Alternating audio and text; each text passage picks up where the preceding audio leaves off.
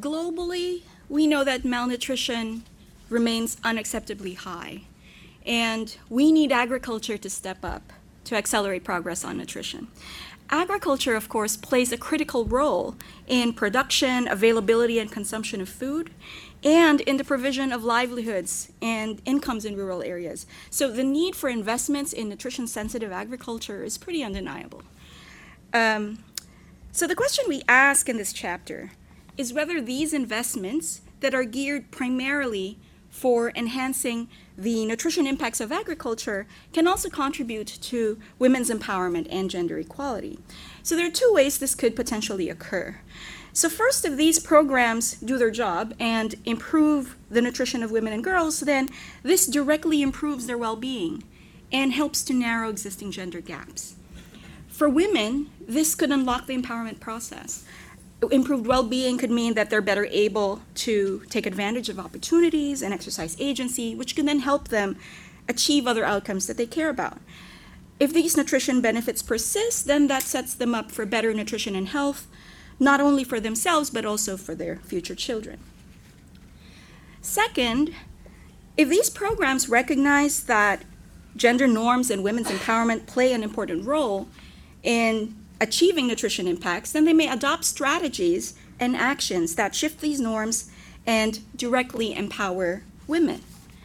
And this has the potential to close gender gaps not only in nutrition and health, but also across other dimensions of well-being. So in this chapter, we present evidence from 4 types of nutrition-sensitive agricultural programs that use different approaches in addressing gender in their design and implementation. So the cases feature programs that introduce biofortified orange sweet potato in Uganda, improved vegetables and fish technologies in Bangladesh, nutrition incentives in a dairy value chain in northern Senegal, and homestead food production and home gardening in Bangladesh and Burkina Faso. So in a nutshell, what did we learn?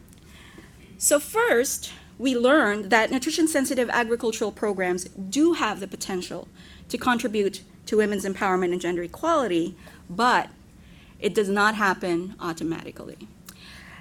There are, of course, many pathways linking agriculture and nutrition, and although gender matters in all of these pathways, programs do not always consider gender in their design and in their implementation.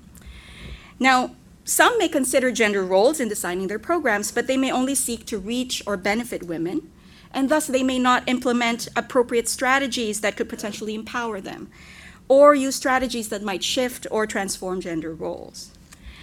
And lastly, even if these programs aim to empower women, their monitoring and evaluation frameworks may not include measurable indicators of empowerment, which makes it difficult to ascertain whether their interventions empowered women at all. So what does this mean for our future research agenda?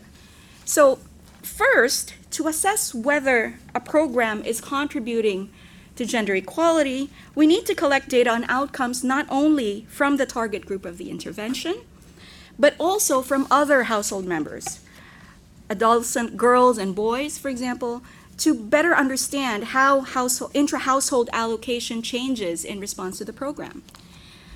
Second, we need to bring men on board.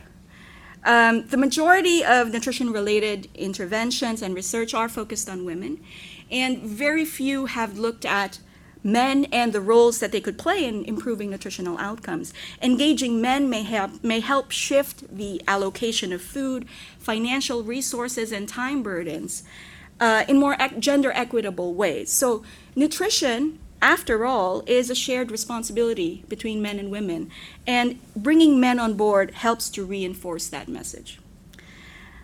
Third, programs should pay attention to the unintended consequences of women's involvement, including increased work burdens and the possibility of backlash from men. Complementing agricultural interventions with training that encourage communication and more equitable negotiation between partners is a promising approach. For example, Helen Keller's Nurturing Connections curriculum is a great example for this. And then finally, When evaluating nutrition-sensitive agricultural programs, researchers should pay explicit attention to assessing impacts on women's empowerment as an outcome in its own right, and not merely as an instrument for achieving nutrition outcomes. There are now new tools that are under development and which researchers can draw on, and these include the project-level Women's Empowerment in Agriculture Index, or the PROWEA, as well as the Women's Empowerment in Nutrition Index, or the WENI. So those are just a couple of examples. So nutrition-sensitive agriculture holds a lot of promise as a vehicle to achieve women's empowerment and gender equality, but programming and evidence gaps still need to be addressed. Thank you.